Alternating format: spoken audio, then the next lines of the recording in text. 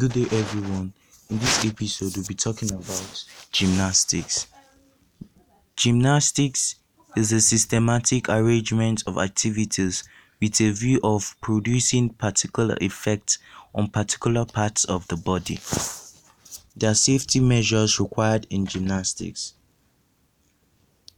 Firstly, you need to be cautious by not distracting a performer. It is sometimes natural to laugh when someone is struggling to gain or maintain balance, but students should understand that any form of distraction hinders performance. Always use mats for tumbling purposes wherever possible.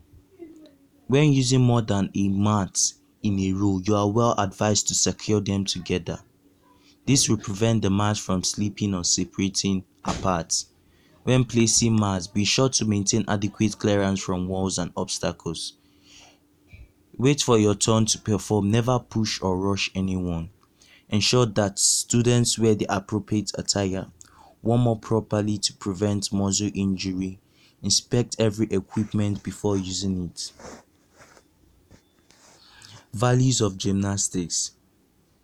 Recent studies involving physical fitness indicate that gymnastics should be a vital activity in physical fitness training because the movements in these activities are fundamentally big muscles movement and will develop greatly the muscle group in the arms, shoulder, chest, and abdomen. Besides building up strength and power, gymnastics also contributes to other factors to physical fitness such as agility, flexibility, coordination, and balance.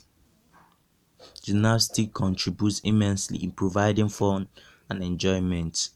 Creativity has an unlimited opportunity in gymnastics. Because gymnastics is a self-testing activity, each individual may progress at his own rate. Calisthenics. The term calisthenics means beautiful strength and implies light-free exercises in contrast to vigorous exercises using apparatus. In exercising, there are different methods of exercising.